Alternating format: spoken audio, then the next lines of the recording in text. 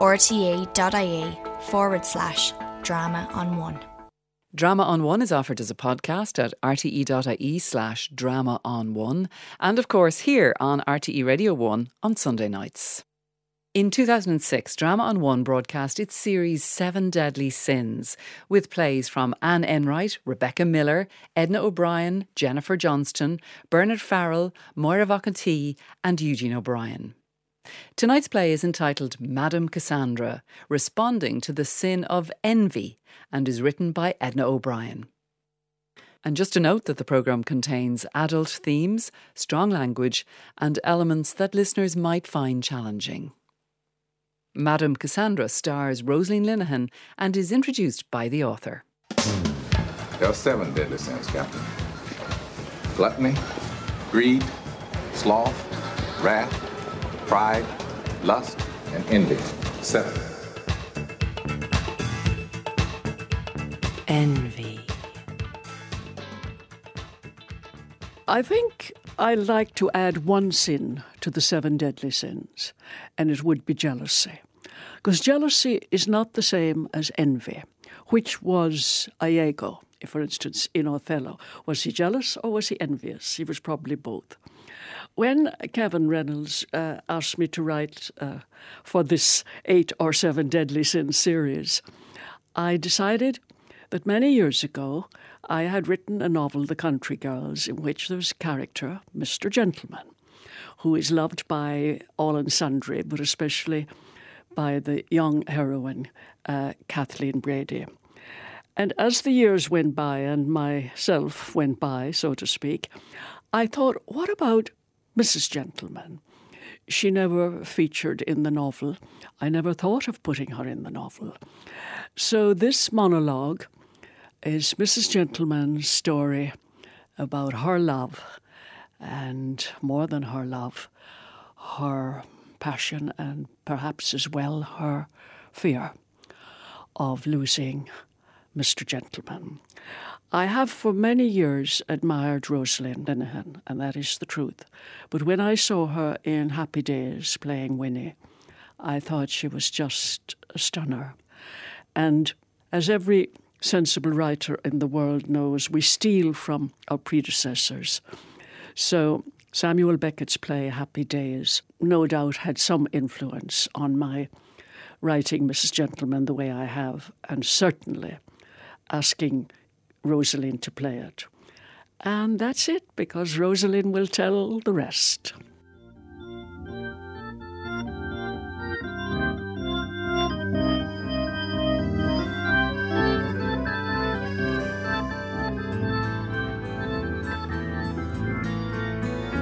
I'll take you home again, Kathleen, across the ocean wide and wide,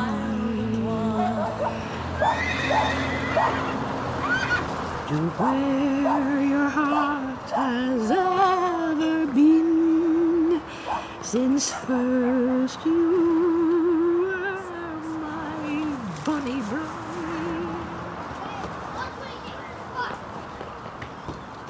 Oh, at last. At last. I've been perambulating for the best part of an hour. Luckily, I had my brolly to keep off that glaring sunshine. Must be at least 23 Celsius. Are you playing? The earth is baked. Even the old weeds are passing out, and the foxglove. I always love the way the bees snuggle into the foxglove, make themselves at home. Where the harebell grows and the foxglove purple and white and the shy-eyed delicate deer come down in a troop. Yes, a troop to drink. My, what a pretty caravan. So gaily coloured. And flowers, steps painted in 3 different shades. Madame Cassandra. Beautiful and ancient. You know your mythology, I'm glad to see. It says no appointment necessary. But, madame, Your door is shut. Your half door is shut. And your heavy red curtain is drawn all along your picture window.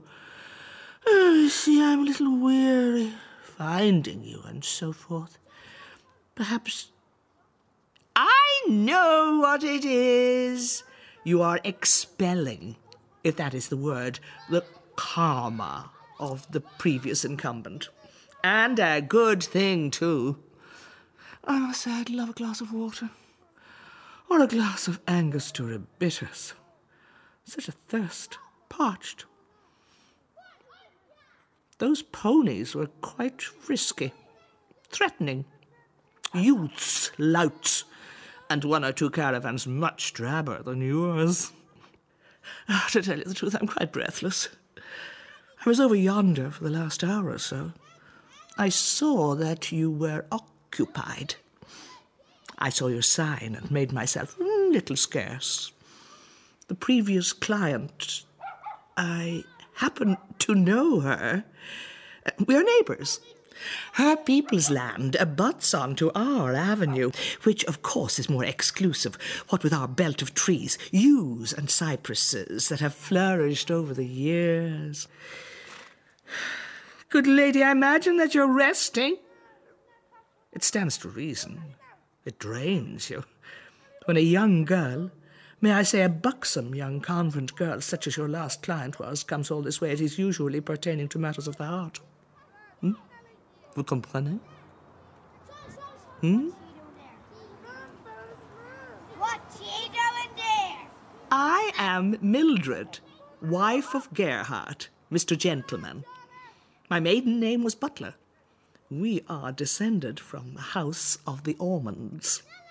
Our flower gardens and our fruit gardens were renowned, open on certain summer days to the public, and teas were served, as a matter of fact.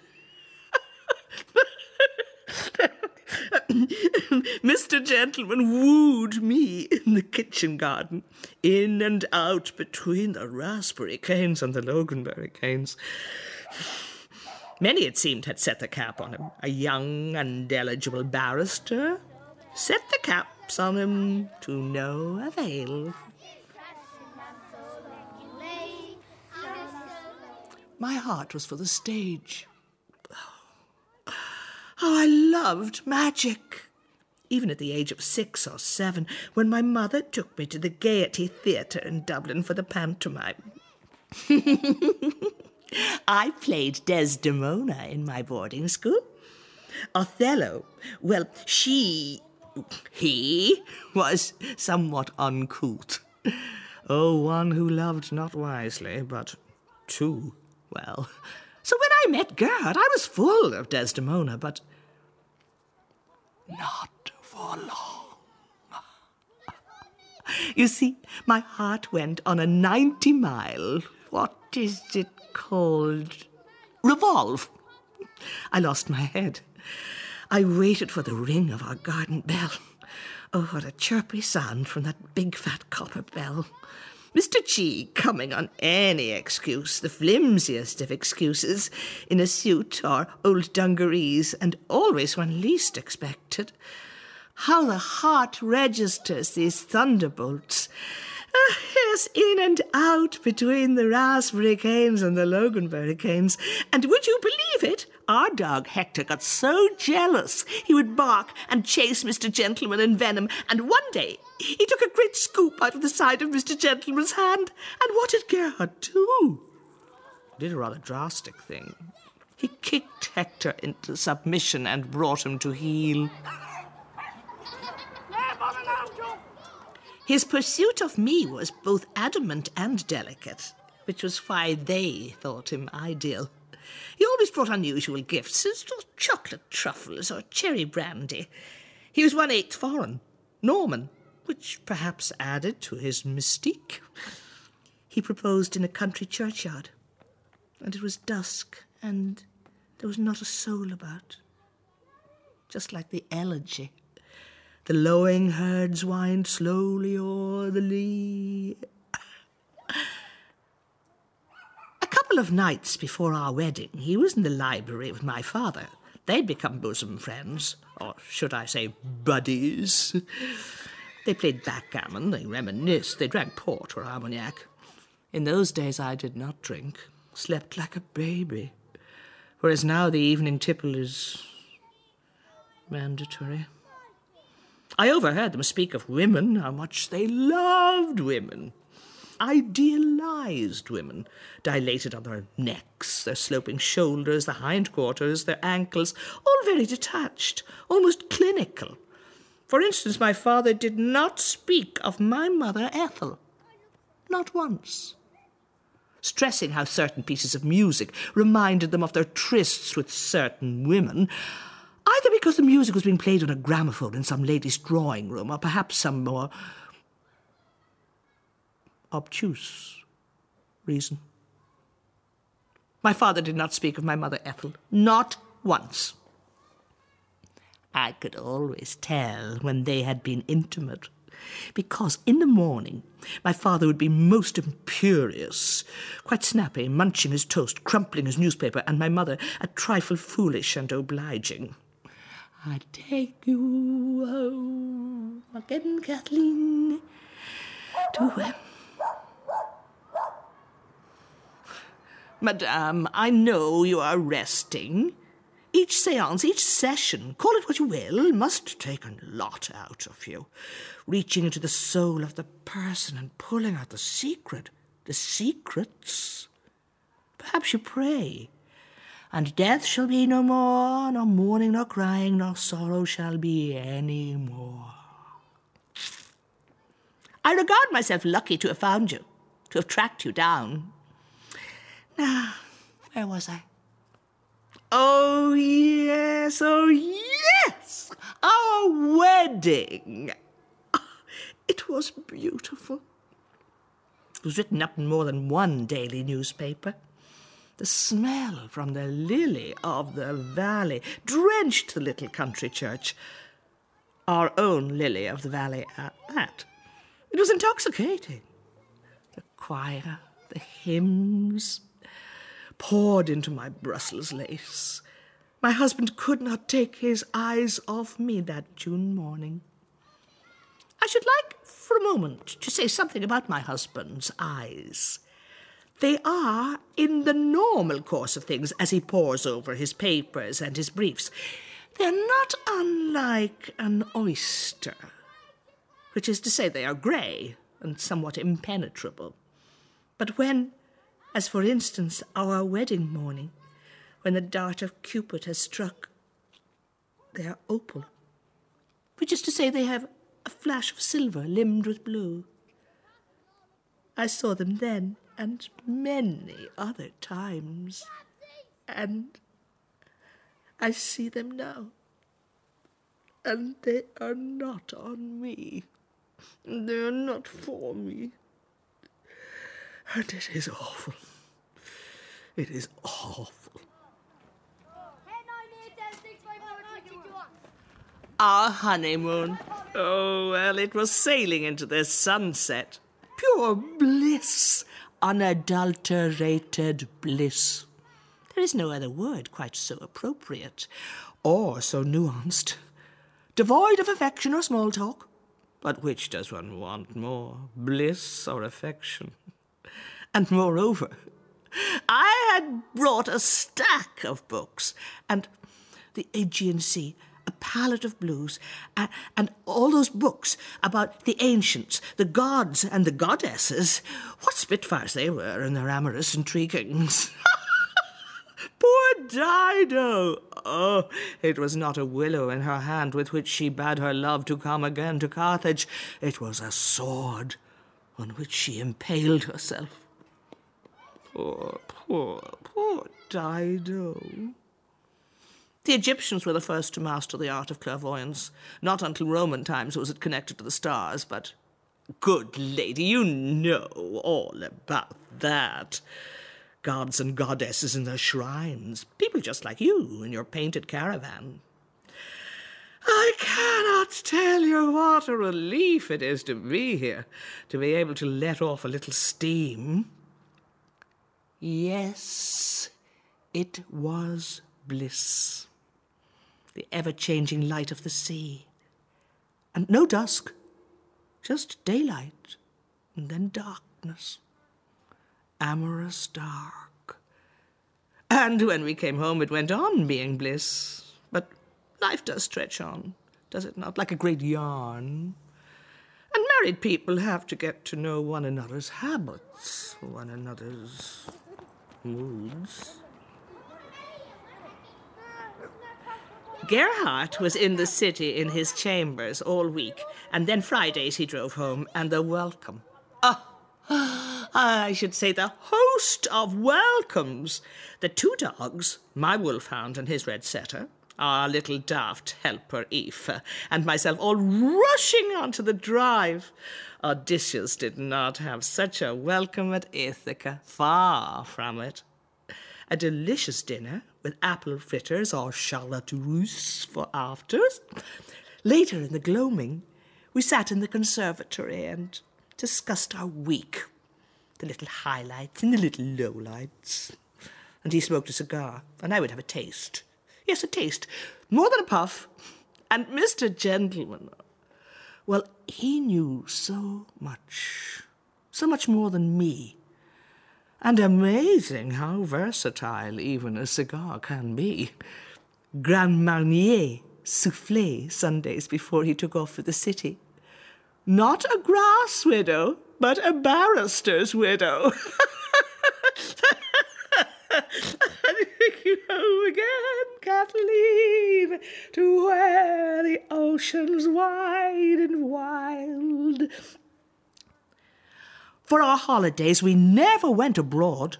We sailed. We loved sailing, and I came to love it, and with a windfall from a great aunt, we bought a small houseboat and named it after her, Violet Rose. We would set out from Athlone and come all the way down along the Shannon.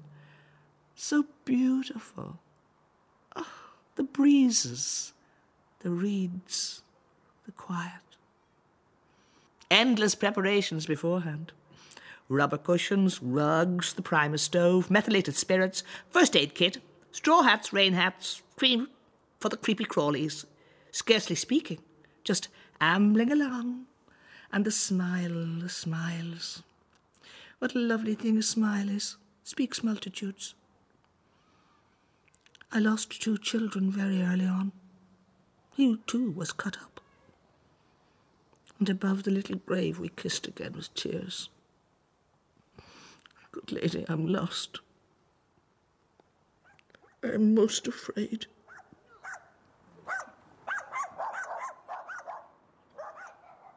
Quite by chance I came on it. A white shoebox, tucked into the folds of an evergreen between their fence and ours. A pair of slippers, Cinderella slippers in tissue paper. They were not my size. I have rather large feet. The following morning they were gone. Someone had removed them. And then again, I might have dreamt it. Yes, I even said to myself, you dreamt it, Millie. You fashioned this piece of mischief. You have been sleepwalking. You've walked down the avenue in your sleep. A sleepwalker. I became an arch-fisherwoman.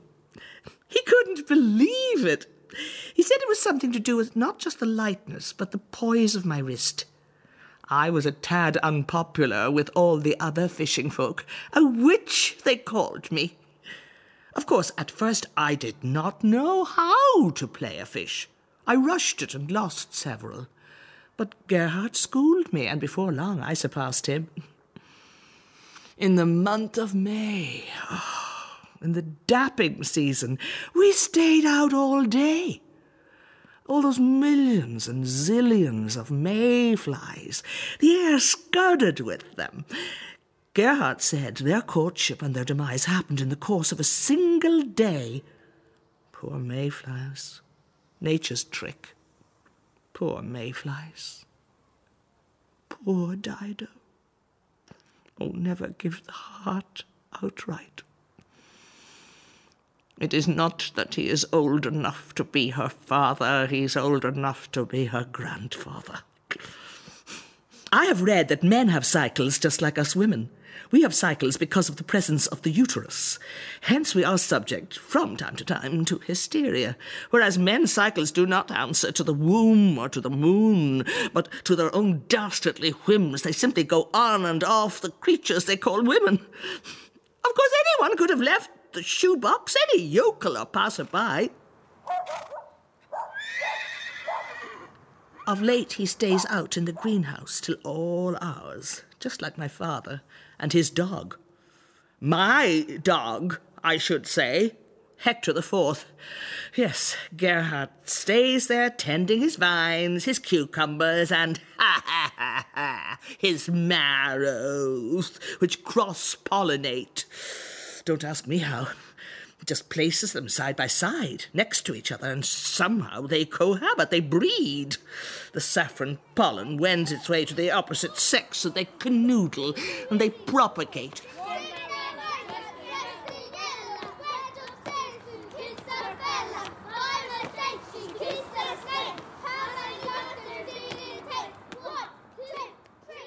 He rarely falls in love.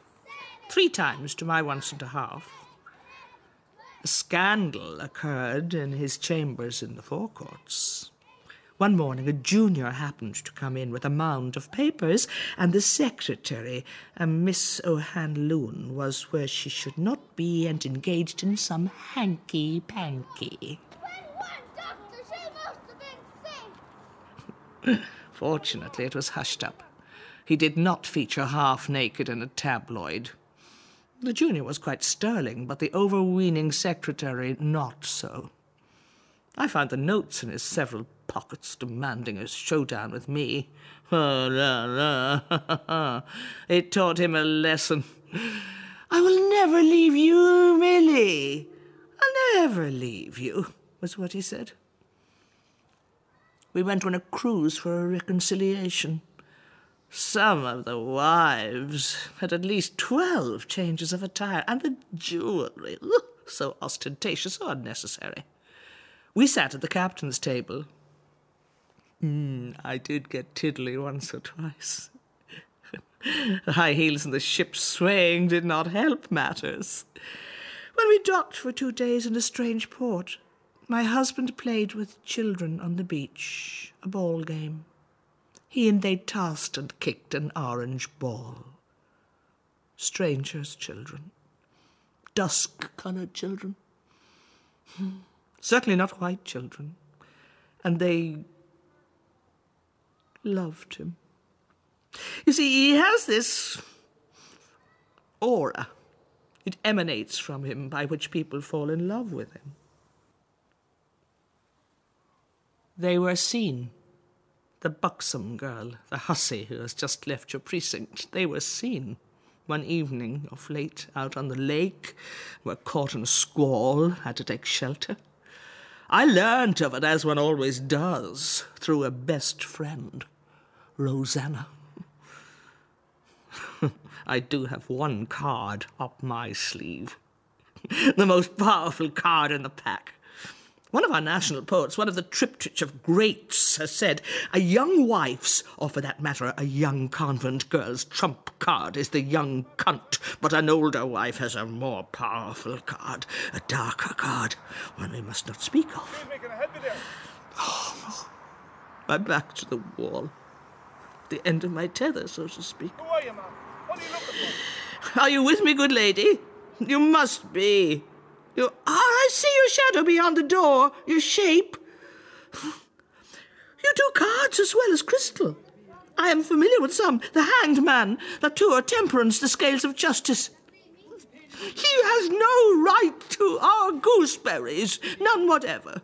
Our apples, our crab apples, our pippins, our pears, our marrows, our red currants, our black currants, our loganberries, our quinces, our greengages, our sugar plums, our medlars, our strawberries, our hops, our vines, our root vegetables, our harvests. Oh, man, you better move off there. You're frightening the children. Please, please. I won't ask too Can I much. help you there, ma'am? I realise that it is a matter of some delicacy, of some discretion on your part. The Hippocratic oath or something akin to the priest in the confessional. No, mistress, can I help you? You're bound to secrecy. All I ask is this. Being as you are, a seer, what did you see? Have they gone in deep? By that I mean... Oh, God, you know what I mean. You all right there, man? He's not old enough to be her father. He's old enough to be her grandfather. Come on, come with me here. Come on. It's preposterous. It is absurd. It is unthinkable.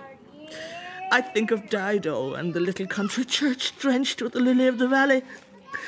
I think of my husband's opal eyes and the verse he wrote last anniversary.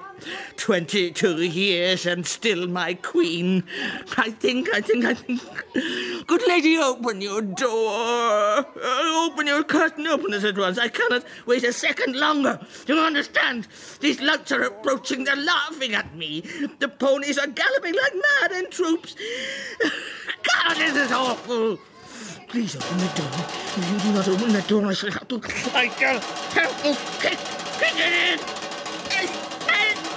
Let me in! Let me in! Oh, no, missus, come on, I have to bring you off there. Come on, you're frightening the children. Come on, the dogs are nature. Look, the dogs are go on there, will you, please? Come on, off with you. Off with you, set the dogs in there. Come here, come on. Missus, please, go on, will you? Come on, move off, will you? The dogs are going to bite you if you don't move off. Go on, will you? Jesus Christ, woman, will you? Go on. Will you?